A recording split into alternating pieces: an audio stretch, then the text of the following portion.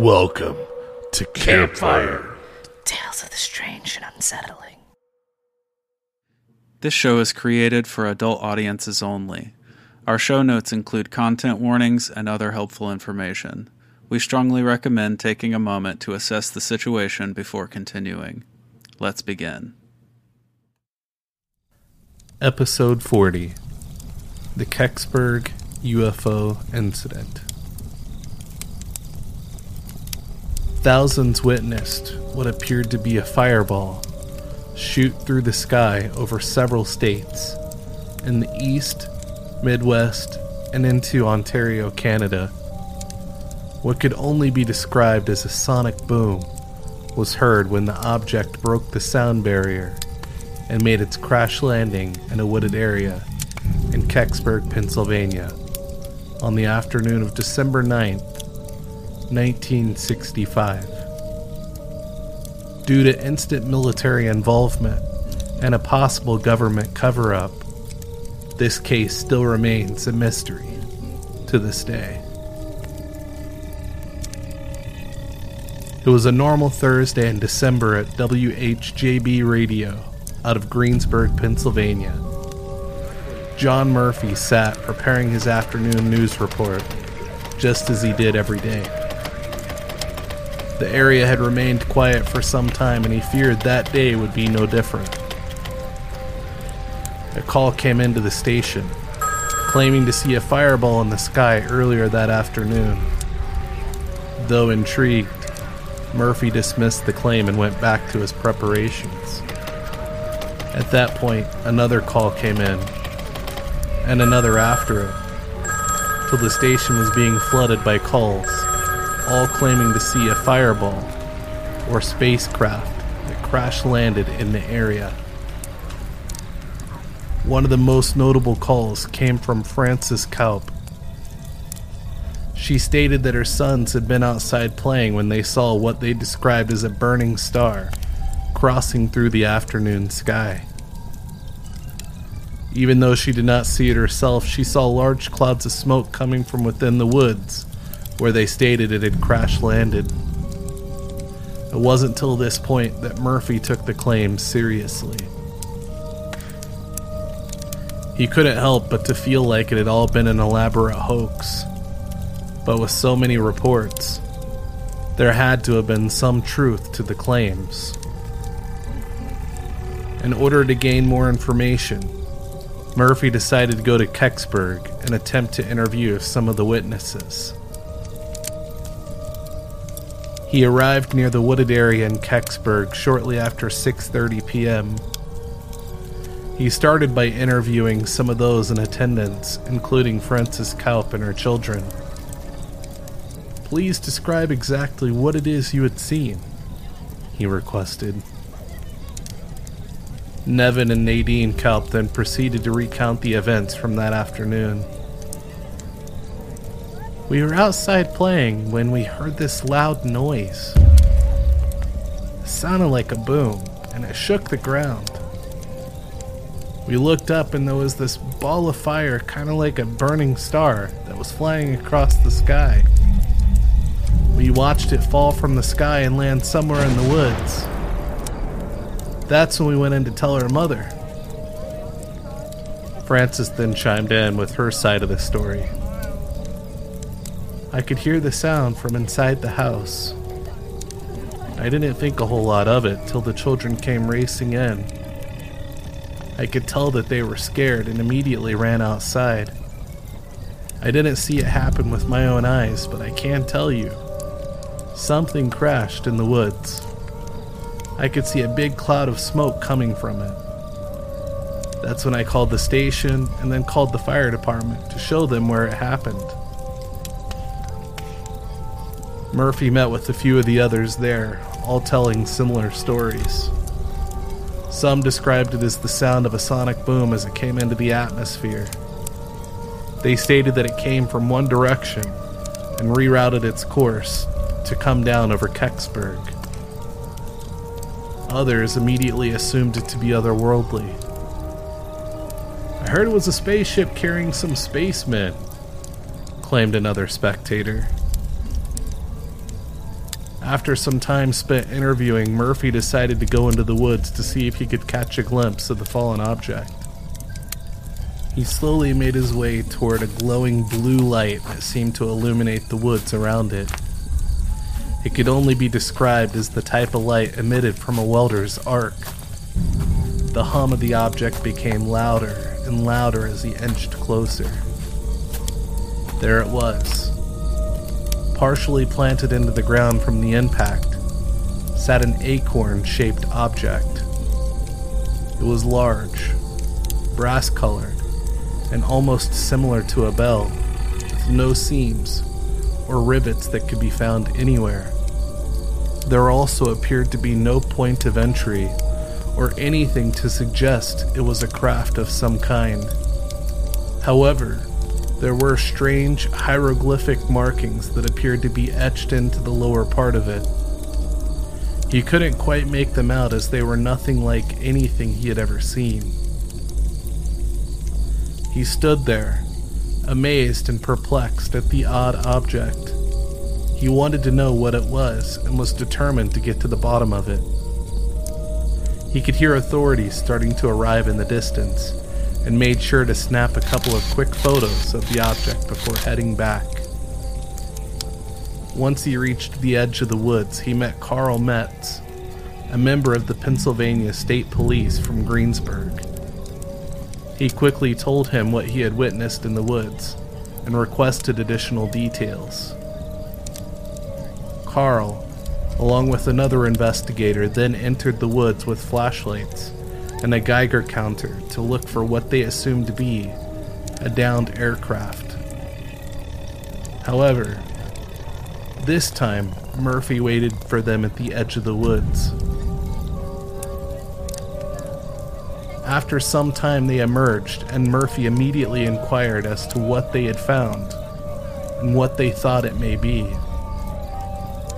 However, their response was less than satisfactory. He was told that they were not sure what it was, and if he had any further questions, he would need to ask someone with the military, as that is who they were going to notify to conduct the investigation. This struck him as peculiar. Why would they immediately involve the military? Something about the situation did not sit right with him. He then returned to Greensburg and immediately went to the state police office to speak to someone in a higher ranking in an effort to obtain answers. Upon his arrival, he was met by additional state police officers, army officials, and other military-related personnel. No one had any answers to provide, despite his persistence. However, they offered to let Murphy go with them, back to search the woods again. When they arrived, Murphy was told he was not permitted into the woods. They weren't allowing anyone in, aside from officials. Murphy then decided to ask some of the armed military personnel what was going on. They replied by stating a meteor had hit the area, and that it was nothing more. But he knew the truth. It was definitely not a meteor he had seen earlier that evening. At that time, Murphy overheard some of the firemen in the area being told to return to the station, and that everything was under control. Murphy was also forced to give up 2 rolls of film containing some of the photos that he had taken earlier. By this time, he felt defeated and questioned the fact that he would get any answers at all. He left the scene and returned to Greensburg, still holding a roll of film he had hid from the military officers.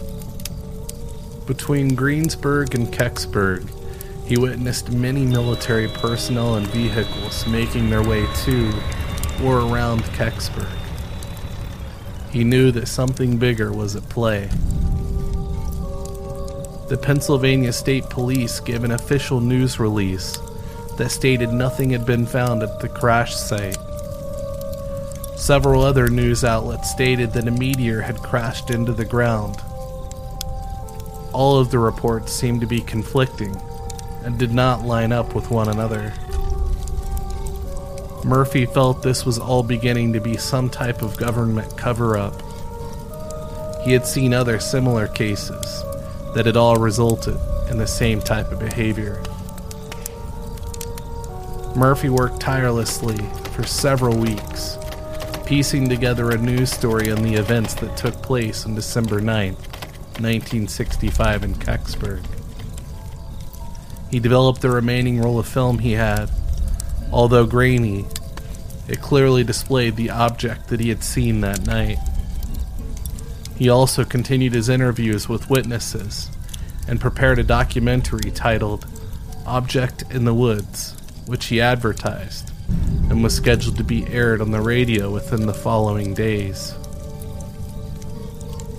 The day before the show was set to air, Murphy was visited by two men dressed in black suits, both claiming to be government authorities.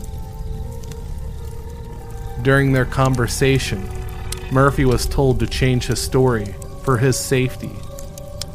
He was instructed to alter what he had seen and redact multiple witness testimonies. If he didn't do so, he would be met with trouble or suffer a worse fate altogether. The men left, taking with them the majority of Murphy's research, photographs, and audio tapes that contained his story. Murphy was furious and felt he was being forced to conceal the truth from the public. He had stumbled on a story that would change the way people think, and they wouldn't let that happen. He sat, defeated, frustrated, and saddened at the fact that he would have to let his listeners know. He then announced on the radio that he would be broadcasting an edited version of Object in the Woods, due to multiple witnesses withdrawing their testimonies because they were afraid of getting into trouble with the government or the military. He went on to tell others that he was forced by government agents from releasing any information. Several other news reports surfaced, covering the story. The military released an official statement, stating that it was a meteor that touched down in the woods at Kecksburg and was never recovered. Several years later in 1969, John Murphy and his wife were on vacation. Murphy had been walking across the road when he was killed in a hit and run. His death was investigated into, resulting in many inconsistencies, suggesting it may not have been an accident at all. Perhaps he knew too much.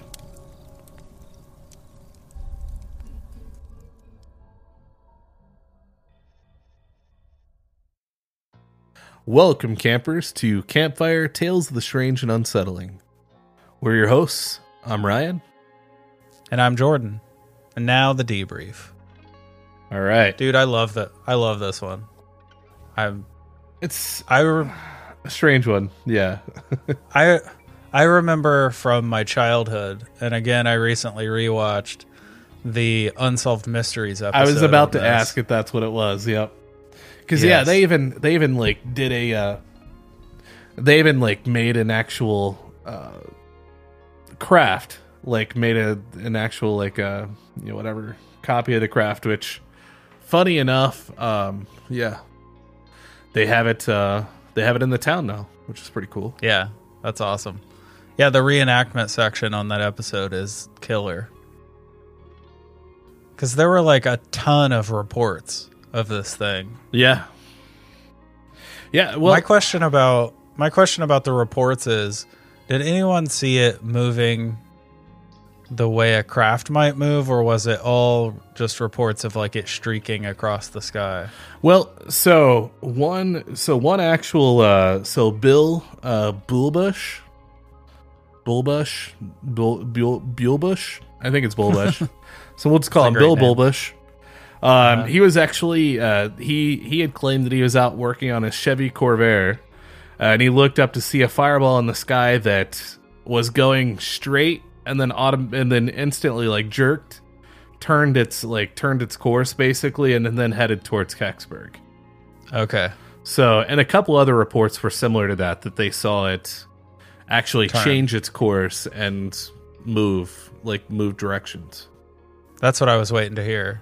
Because honestly, of course, the first thing you think is meteor, right? Right, And that's of course. the go-to for the government story. And that was the official military report, was that it was a meteor and that they weren't able to actually recover anything.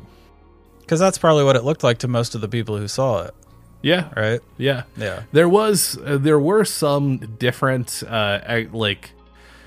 people saw what appeared to be like green flames coming off of the exhaust. Okay. There was a report that said, from Randy Overly, basically he described as a brownish gray object that was on fire and traveling overhead about 200 feet in the air. He said that it seemed to be enshrouded in a layer of vapor and made a loud hissing sound as it passed over, and it crashed into the woods about 2 miles away. And so some others also stated that it was kind of like encased in this like vapor barrier, basically. Yeah. I know I had seen some stuff about like at some point in the past I saw a map of like all of the sightings. Yeah. And if I recall correctly, you can like see it turn several times, right, from like state to state. Yeah. You know? Yeah, like if you like track its course. Yeah, there was one that even like almost reaches like Canada and then turns back or whatever. And then so it ended up passing over, I think it was like 5 or 6 actual states. And then also Ontario, Canada. That's a huge range for a UFO sighting. Right. Yeah. Yeah. And I know like there were some reports that like said that it was going like extreme speeds, and then some that claimed that it just seemed to be like going very slowly overhead. So I mean, it could have also been pretty higher up, but a lot of them stated that like they felt that it was only about 200 feet up in the air. So right. It's really kind of hard to differentiate. Yeah. To me, that could either be like it behaving like a craft as its speed varied in different locations, of course, or it could just be the unreliability of witnesses being able to tell you what time they saw it. You know what I mean? Right. That's true. Yeah. Yeah, and all the reports though weren't too far off. I mean, it was all within the afternoon on that day of December 9th. So, which is also kind of crazy. Like it's literally midday. Not even midday, just afternoon, and daylight and everything, and you actually see this thing in the sky that's passing over. So I wonder how easy it is to see a meteor in the daylight. That's what I was about to say. Yeah, so I wonder if that could either make it seem more like a meteor, or if that could also make it seem not so much. Because I don't know. I don't really know what what that would look like in the daytime. I feel like this story feels less like a meteor to me than like the initial parts of the Flatwoods story. Yeah, I agree. Yeah, because that one straight up feels like a meteor to me. So this one, I don't know. The variation is huge, right? And like a meteor being seen over 6 states over the course of multiple hours how long does a meteor just kind of hang in the atmosphere before it? You know what I mean? Because that seems like a long time. Right. Yeah. Because I think this is basically over like roughly a 2 hour, maybe a little bit more span that like these people see this object passing over these states. Yeah, I was going to say like 2 to 3 hours. Yeah, something like that. So, I would think it'd be a lot faster if it was a meteor, right? Yeah. Or it wouldn't last as long for sure. Right, exactly. So yeah, that's I've definitely seen meteor showers, right? And they don't last very long. You see them for a moment. Exactly. Right? For a few moments. So yeah, I think that makes this a little bit more significant. Yeah. Now, obviously, the biggest part of this that makes it more of like a head scratcher is the military involvement. At least to me, like that's what kind of just screams like this is not just a meteor. Now, they did try to claim that that they were going to have some like army scientists or something come and like take a look at it, and that's why like the military blocked off this area, and they were literally just trying to play up the whole meteor thing. See, I have a theory here, because the other big option for me here is, okay, so you have to consider like the historical context in which this is all happening, right? This is 1965. This is like dead center of the Cold War. Okay. So what this screams to me when I heard like military involvement is they probably, at least initially, suspected it to be like a Soviet craft. Almost certainly. Well, we do have some theories. Yeah. See, there's another thing that points to that to me, or at least it brought it up in my mind, is the fact that the state police just had a Geiger counter on them. Right. Yeah. Right? Which was like standard issue for them during the Cold War, because people were terrified of nuclear stuff. Anything that had to do with radioactive materials, they were obsessed. Exactly. And like I said, there's a couple of theories that I'd like to kind of go over in a little bit, we'll kind of dive into that, that idea. And I think that'll also kind of make a lot of sense as well. At least it does to me. It kind of matches what you're talking about. Yeah, but I'm just saying, I think the geopolitical, situation that we were in at the time probably explains the extreme response. Yeah, of course. Yeah, I mean, that does make sense. It does. It just, you're right. Because I'm trying to like push it that much more, thinking like, well, they block it off, and like they tell like the fire department to go home, and like start telling even like telling the police to go home and stuff like that, and then the military, they said that they have it under control. So yeah, I mean, that could be part of it. That's possible. It's possible. Yeah. See, because even if it were a Soviet craft, I think they probably would have behaved just like that. Oh, yeah. Yeah, I'm sure. Yeah. Now, and say it was an actual like alien craft, right? Yeah. They may have just been operating under the assumption that it was a Soviet craft, even though it was an alien craft. They may have. Yeah. That's possible too. Now, getting into John Murphy, that he was the first reporter on the scene, right? So the radio guy, and their station had gotten a lot of calls about this object in the sky over the afternoon, and he dismissed a bunch of them until they were basically flooded with calls. So I mean, he doesn't get there until roughly 6:30 p.m. Or after, and this is all happening around noon that day. So he doesn't take anything seriously, and then finally makes the decision. Okay, he talks to Frances Kaup. She tells him her story and everything, and decides to go check this out, whatever it may be. He had no real expectations. He was just out there, but then he actually goes into the woods and takes pictures of this thing. Now, the thing about this is, yes, the military took 2 rolls of his film, but he also was able to hide one of them.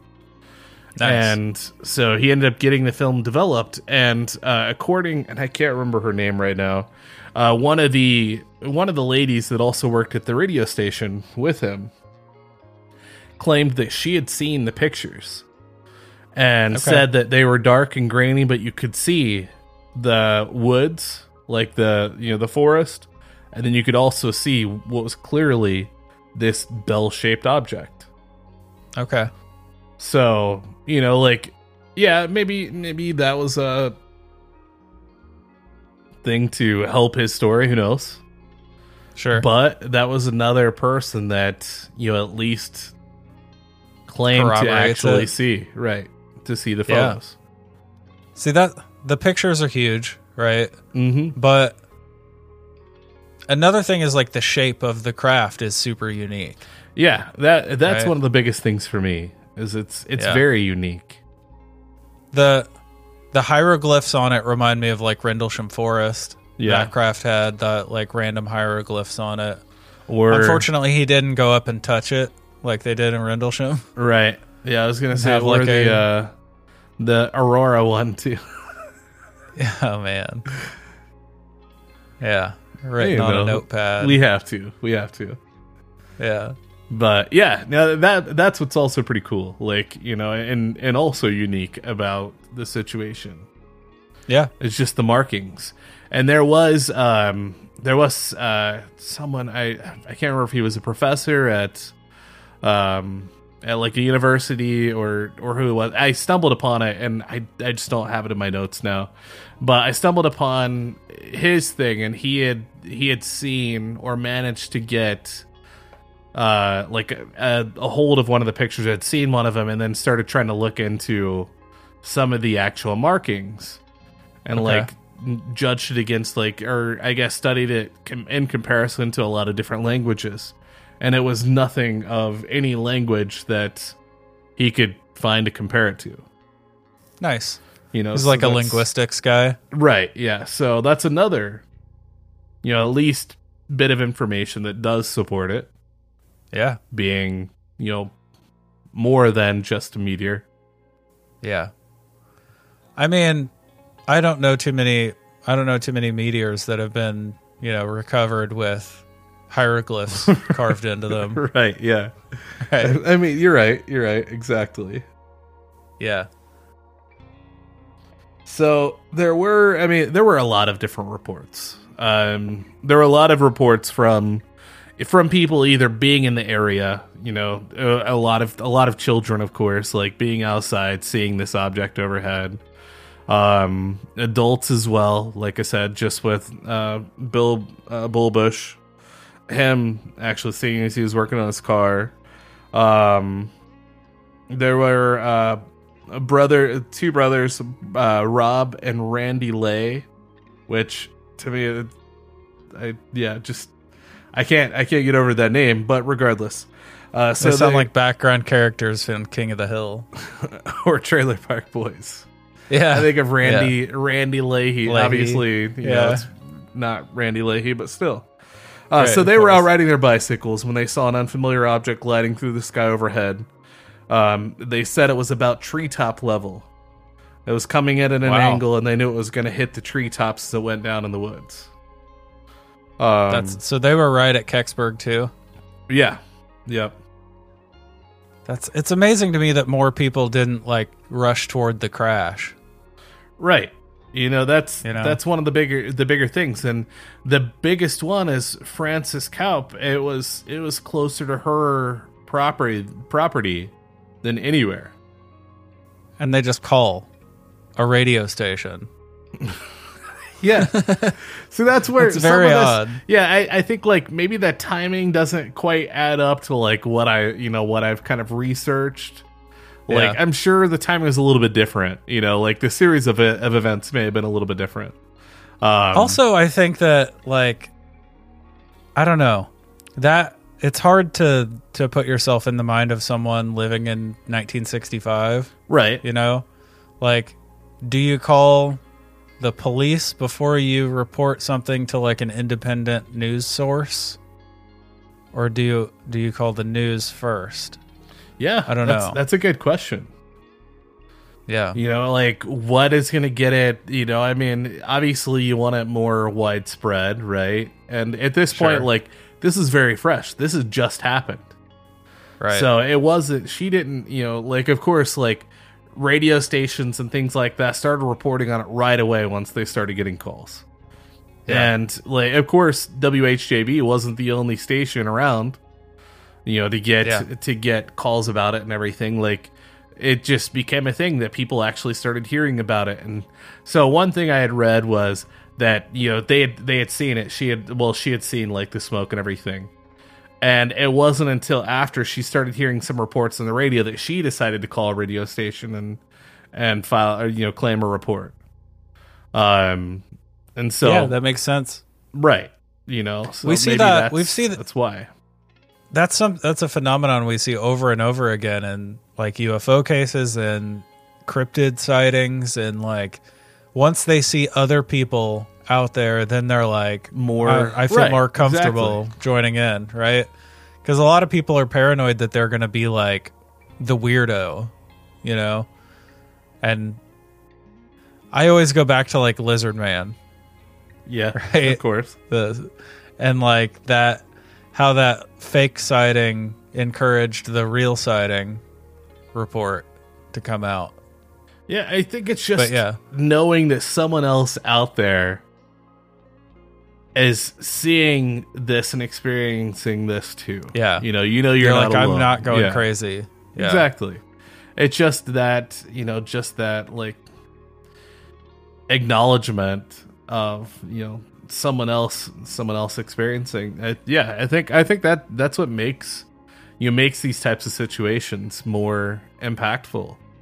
And so I mean, I like, if it were me, I don't know, like I would definitely be curious, but I don't know if I'd just be instantly calling everybody. Yeah. So See, that's To play you got to think about that too. for sure. To play devil's advocate, one could also say that hearing a lot of other people's sightings could also encourage people to make up a sighting just to be part of the experience. Oh, without a doubt. Yeah, I agree Right. with that too. I mean, that's another downside to this, Yeah.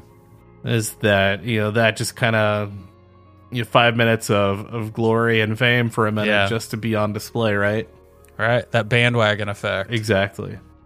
Yeah. See, that's why whenever I'm researching a UFO sighting, I always initially get excited if there are a lot of sightings, and eventually I'm like, I don't know if this is a good thing. I don't know if this makes Right. it more compelling or less compelling. Right? I don't know, it's tricky. Yeah, I agree. I agree for sure. In reference to what I was saying about whether you call the radio first or the police first, I realized, okay, so I live in a very small town. Just for the listeners, I live in a very small town, and there's, of course, this like Facebook page for the town, and people report everything Yeah. on it, right? Well, I've So, seen like- that page. Yeah. It's obnoxious. Yes, it's absurd. Like, every time there are police sirens anywhere in the town, you can just go on this page and there are 11 people telling you why there are police sirens. Right. Right? Yep. But, like, it made me think, like, if an alien craft crashed into the forest near this small town I live in, it would 100% be reported to that Facebook page before the police heard about it. Yeah, no, I'm sure you're right. Yeah. And that's just the modern equivalent of calling a radio station. Yeah. Right? Yeah. that's yeah. I wouldn't have kind of thought about it like that, But you're definitely right. I mean, there's like, especially pages like that, like in those types of communities, like people will, like, you know what everybody's doing because of people on there, which, like, I think is very, can definitely have a lot of negative effects to it. But at the same time, I'm sure there's some positive side that come out of it. But I think it's just the 2022 version of community, right? Yeah. Of like sharing your daily experience with your neighbors. True. Right. The problem is this is probably true in 1965 too, where most of it turns into like gossip. Yeah, exactly. Right. Yep. Yeah. That was probably always true. It's just like everything else is streamlined by the internet. Yeah, that's one of, I think, the downsides of course to the internet and social media and things like that. For sure. It's way too accessible.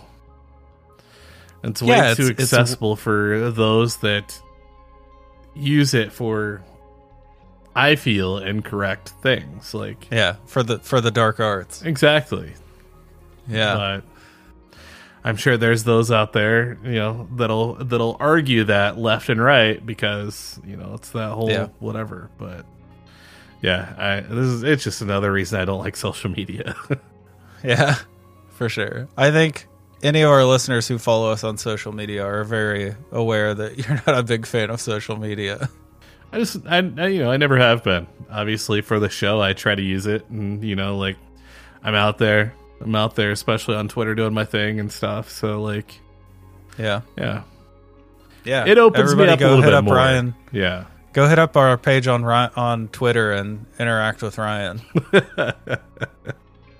Hey, I'm interacting with people all the time. We get tagged and like these nice, like, big lists of podcasts to look out for and stuff, which is cool. So I appreciate it. Yeah, it's definitely cool. But getting back to the story here. Sorry. Yeah, no, it's just one of those things.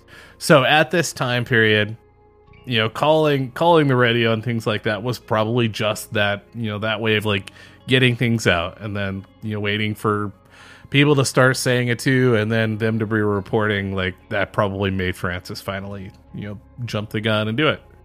So now there were a couple of other I guess notable things. So there was a guy by the name of James Mays. He was the assistant chief of the Kecksburg Fire Department at the time. He had went with the state police to an area on Coon Lane, where they were able to basically look down over the hill into the woods. And at that point, he was able to show them where the downed craft appeared to be located. There were flashing blue lights coming from the area, and the lights were said to be pulsating erratically. And then, so after the police determined the approximate area of the crash site, they then decided to close off the area and keep out the curious onlookers who were starting to gather there. But basically, at that point, there were already a lot of firemen searching the woods for the object, which we'd already known about. An Assistant Chief James Mays returned with members of the police to the fire station, and upon his arrival there, he found that military officials had taken over the firehouse to be used as a base of operation, and armed military personnel and vehicles were gathering there in numbers at that point. But this is another one he was able to show them by going down this road, this Coon Lane, and being able to look into the forest area and actually see, where this craft was. You could see, these lights emitting off of it and everything. And there were several other reports that I read of other random people that would take this road and try to go, and this is after the military had finally taken over, and they would, try to go in that off of that road. Of course, you can see, where this object is, try to go in and then being stopped by military personnel. There was actually one guy that he was Bob Getty. He was a news reporter tasked with doing a story on the Kecksburg incident. So he was, obviously was there after John Murphy. But when he got there, the military had already closed it off. He tried to go in, and they told him to turn around, otherwise he'd be arrested. Okay. And so, a lot of this kind of just coming together. So the lieutenant fireman fellow, he saw lights on the craft? Yeah, the assistant chief, could actually see the lights coming from the craft in the forest. Okay. And that's that blue light that I was talking about, kind of like that appeared to be like an arc welder light. Yeah. Or a welder, like the arc coming off of it, yeah. That's interesting. Exactly. So you have more and more reports that definitely support it. And this is where we're going to get into some more of the weird kind of real quick stuff here. Yeah. Before you get weird. The pulsating lights makes me think like 60s era satellite. You know what I mean? Yeah. And it's that like pod shape. Uh-huh. Yeah. We're gonna get into that as well. So like I said, I have some additional. It's also an established theory. Additional thing. Yeah, exactly. So okay. I tried to dive pretty deep here and give us a lot of supporting facts before we start to dive into the theories, what it is, what it could be. Yeah, let's jump into the weird, and then we'll get to some just theories. a couple things. So some people had seen these like 6x6 military vehicles, like convoy, things like that, and then also saw this flatbed trailer with this big dome-shaped object on it covered in a tarp. All right? Classic. Yes. That was hauled away from the forest. From this area in the Kecksburg Woods. So it was described as basically like some type of a flatbed trailer. Supposedly delivered an object to Lockbourne Air Force Base near Columbus, Ohio, where it made a temporary stop and then moved on to Wright-Patterson Air Force Base in Dayton.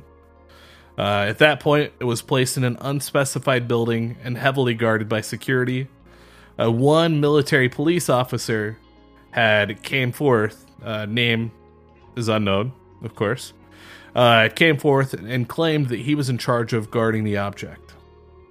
So he was with it for the full trip. Right. So I was going to say, how the hell do they know, like, it went from this base and then later to that base? Like, did someone follow and stake them out the whole exactly the whole day? Now, another thing that's kind of cool, but, this one I'm going to take with a grain of salt for sure. So in the 90s, two people gave information that they may have seen the Kecksburg UFO at the Wright-Patterson Air Force Base. Two individuals identified as Myron and JS. Both worked for a brick manufacturing company in Ohio. They claimed that they were delivering a special order of brick and were to unload next to a big building at the complex. So JS had done the first delivery. He said that he delivered for the first load, and while he was there, saw a bell-shaped object sitting on a flatbed trailer outside of the building. And then the next time they delivered, both JS and Myron delivered the next load, and the object had already been unloaded off the trailer. The trailer sat there empty. While they were there unloading the brick, Myron went to the building and looked through an open door, and saw a bell-shaped object and men working on it, basically with cutting torches, in an effort looked like to gain entry. So Myron, at that point, said that he had talked to a worker there and asked what they were doing, and they basically told him they were having trouble cutting a hole in the object and believed it could contain radiation or possibly bodies. He was told that the brick was going to be used to build a wall around the object to act as a radiation shield. And then Myron also went on to say that he also saw what appeared to be a body covered in a sheet, or covered with a sheet, basically with like a hand sticking out. And when they asked like what this body looked like, he said it looks like basically what you would expect an extraterrestrial to look like. Oh Christ. So yeah, again, take it with a grain of salt. You know, this is in the 90s, and these people are recounting back from the 60s. I don't know. You know, that sounds good enough. Okay, Like, so why not? to clarify, in the story, they saw it in the 60s. But they didn't tell the story until the 90s. They didn't tell it until the 90s. They finally came forth. That's why they went by the names Myron and JS. They'd just seen enough episodes of the X-Files by then. Maybe.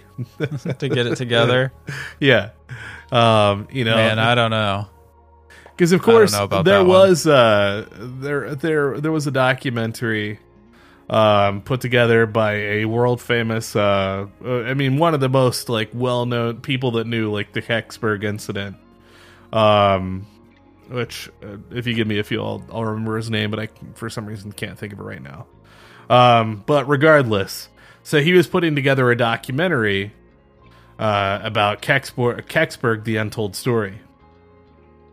And this was back in the 90s. And, you know, and these people had came forth and were interviewed. Okay.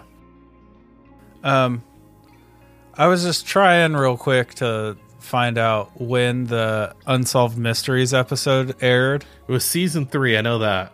Season 3, Yeah. episode 2? 1 and 2. Yeah, 1 and 2. There we go. Yeah. Yeah.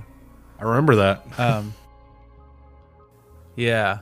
I just don't know, because it had to be in the 90s, right? Right. Yeah, it was aired in the 90s. Because that show brought out all kinds of crazy like tips and calls, and Yeah, of course.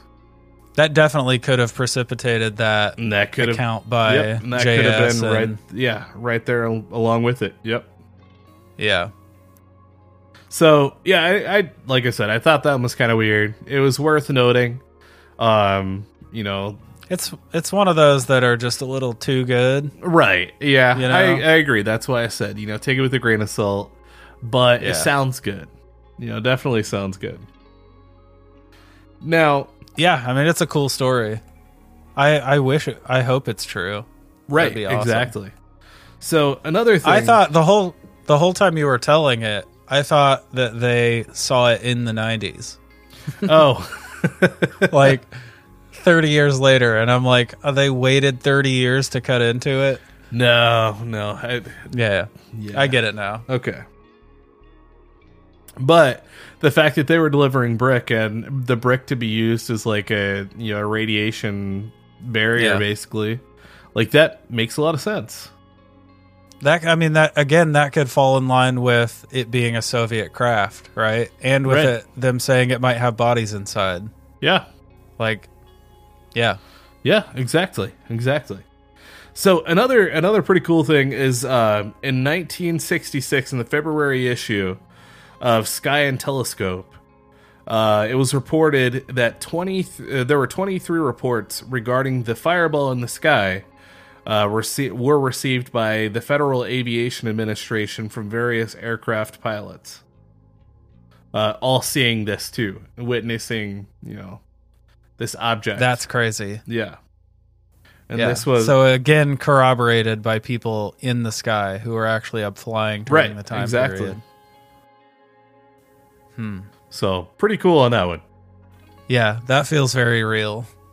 So now we'll get into some of the theories. All right. Yeah, let's hear some craziness. All right. So there is a theory that was presented which stated that a Soviet Union Venus space probe, the Cosmos 96, may have crashed at Kecksburg. The Soviet craft developed a problem when it launched and did not make it out of the Earth's orbit.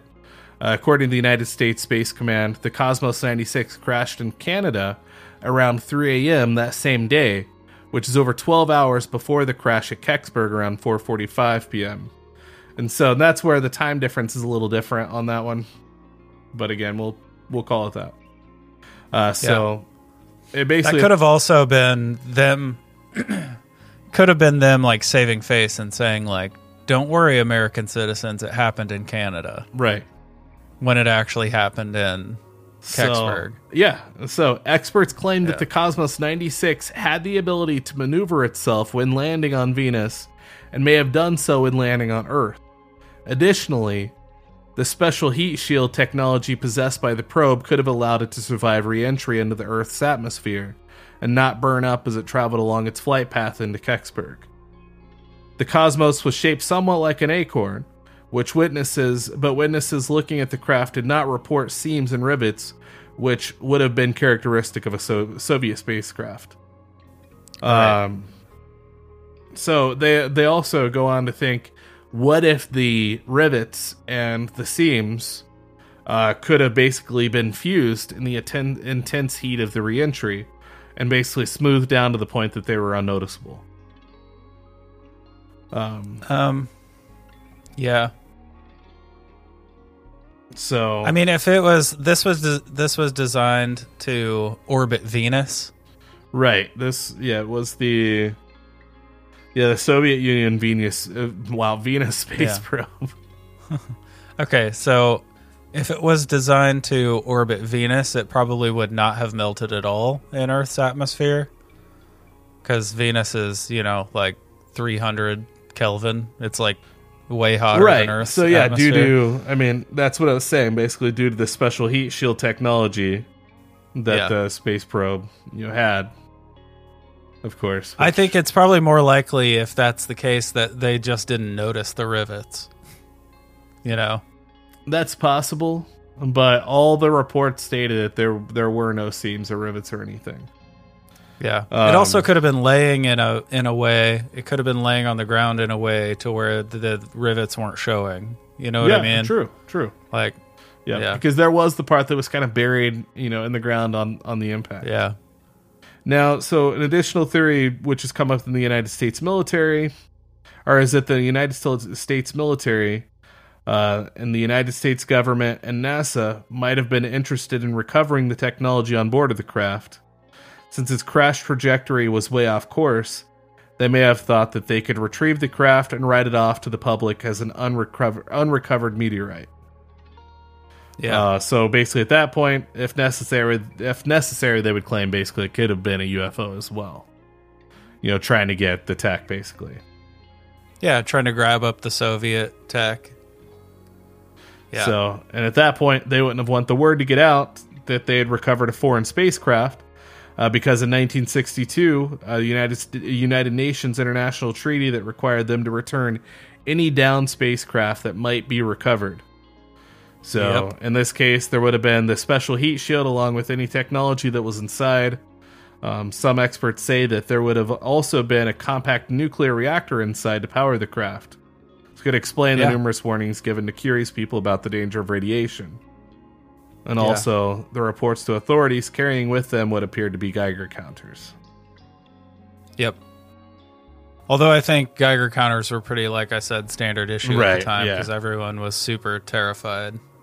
But yeah, I like that theory. So the part though with this about it touching down in Canada, then, so the part that landed in Canada could have been part of the rocket booster jettisoned by the Cosmos, and that the probe itself actually ended up landing in Kecksburg.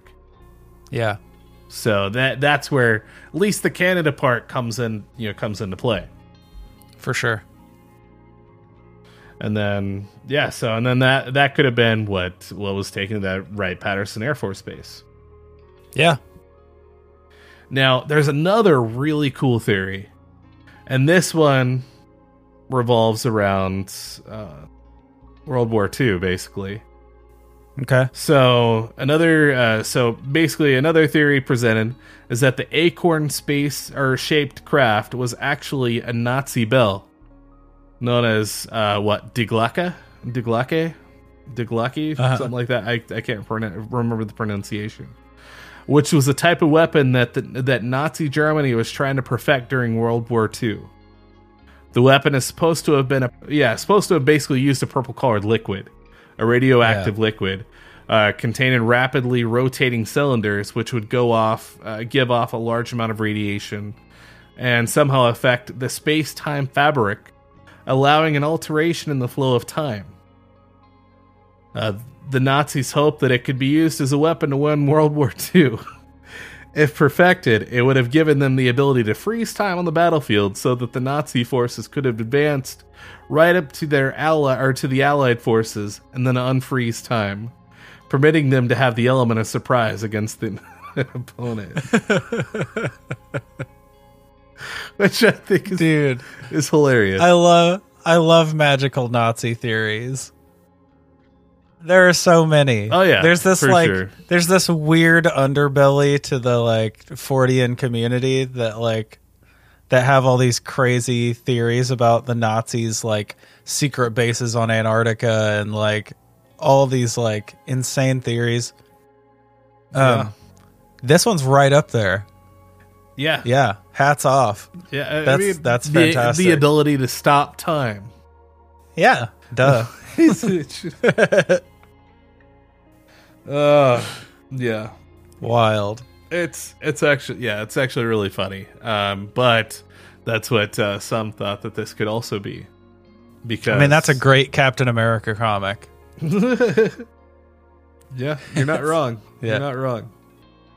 So yeah, I think that's probably one of my favorites, just because of how out there and silly it is. Yeah. But of course, the idea of it being, that Cosmos 96, I think, holds a lot of ground. For me, for sure. So especially I don't know, it explains it acting like a craft because it was a craft in this theory, right? Right, with the ability to change its trajectory, rather, and be able to move and kind of manipulate itself, and so which is just like this did, changing its course and its pathing. Yeah, and it explains the response to it. Yep, it explains the cover up.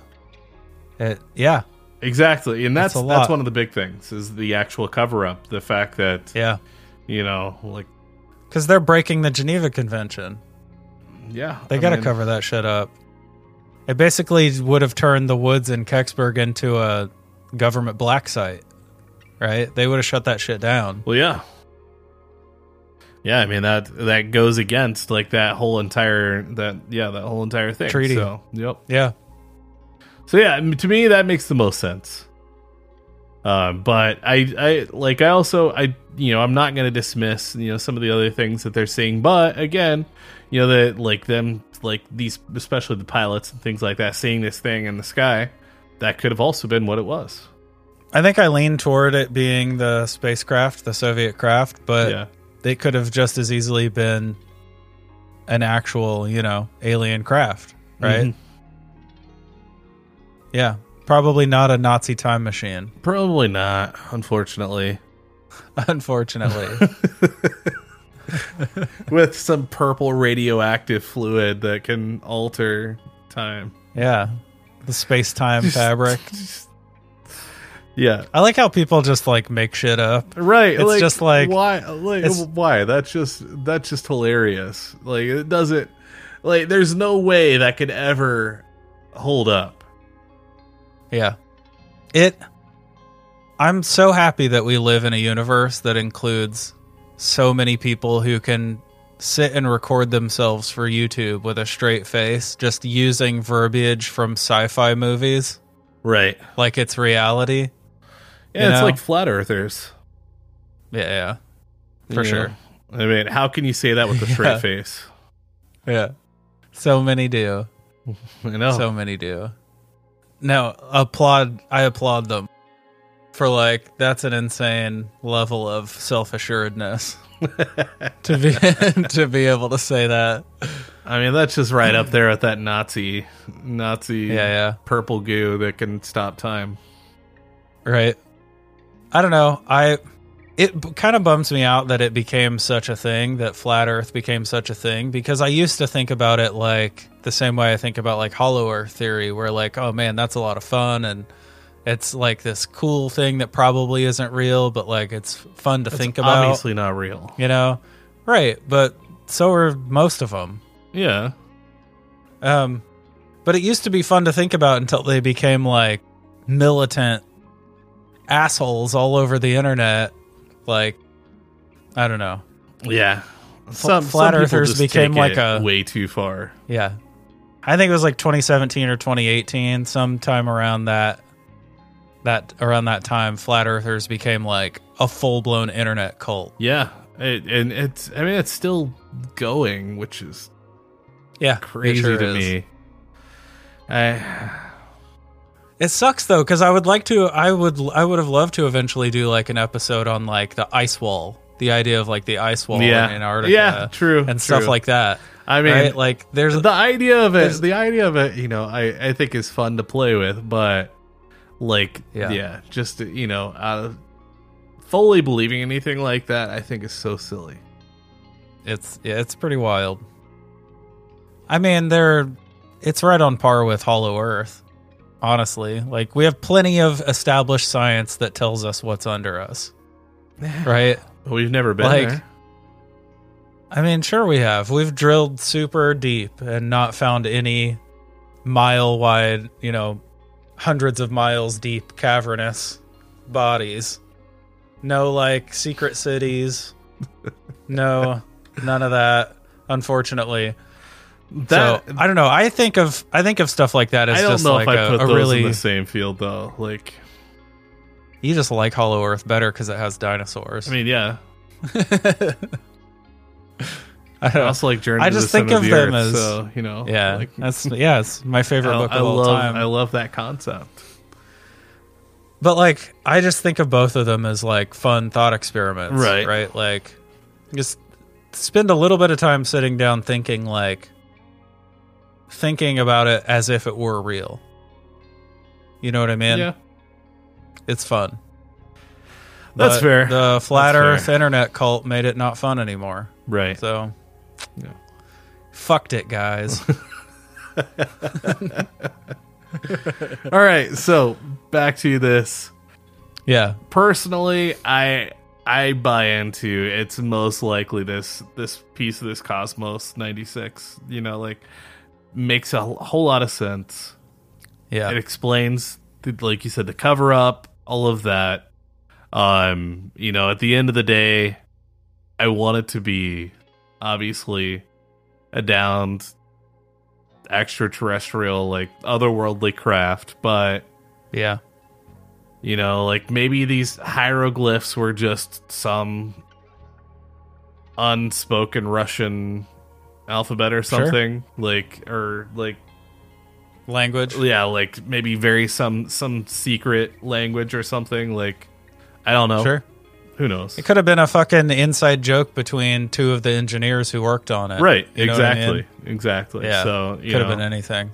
Yeah, it could have been there to literally throw people off. Yeah. Yeah. But yeah, that honestly, that's kind of where I lean, unfortunately. Yeah, sadly, I'm right there with you. I think that's almost definitely what it was. Yeah. I think this was like, at most, this was evidence of the United States taking advantage of the situation to try and swipe some Soviet tech. I think one takeaway, though, is it was obviously not a meteor. Yeah, definitely not a meteor. Definitely a government cover-up. I just don't think they were covering up aliens in this case. They were covering up their own shitty geopolitical decisions. But if it was aliens, excellent. Yeah, for sure. I love a reality where it's aliens. Exactly. Yeah. All right, well, I think that concludes today's episode, the Kecksburg UFO incident. Thank you, thank you, thank you. From the bottom of our weird, possibly alien, maybe ghostly, probably cryptid hearts for listening. We absolutely love having the chance to discuss all these wild creatures and events every week, and it's your continued attention that allows us to carry on. And if you want more, you can support us on Patreon at patreon.com/campfire Tales of the Strange and Unsettling. It's there you will find bonus content, behind the scenes, or just keeping up on our day-to-day, and maybe some swag along the way. It is our way to show thanks for your support and do everything we can to provide you with as much content as possible. Again, that's patreon.com/campfire Tales of the Strange and Unsettling. With that said, we want to get to know each and every one of you, so please come and check us out on all the socials. At campfire.tales.podcast on Instagram and Facebook, at campfire.totsau on Twitter, and you can also visit our website at campfirepodcastnetwork.com. If you love the show, please rate and review it. It's what truly helps us continue bringing your weekly dose of the strange and unsettling. And lastly, we do have our merch store. You can find the link available on all of our social media or via our link tree. Show your support. Buy a shirt, buy a sticker, buy a blanket, buy a pillow, anything that you want to rep Campfire Tales of the Strange and Unsettling. And a special thanks to Greg Martin at Reverent Music on Instagram, the brilliant mind behind the gorgeous music that you hear each week behind the debrief. So go find him at reverentmusic.bandcamp.com, or you can visit his Spotify page by searching Reverent, Reverent. All of these links can be found in the episode description. Go and support him. You both deserve it. And that's it. Until next time, I'm Ryan. I'm Jordan. And remember, campers, Stay weird and trust in the unknown.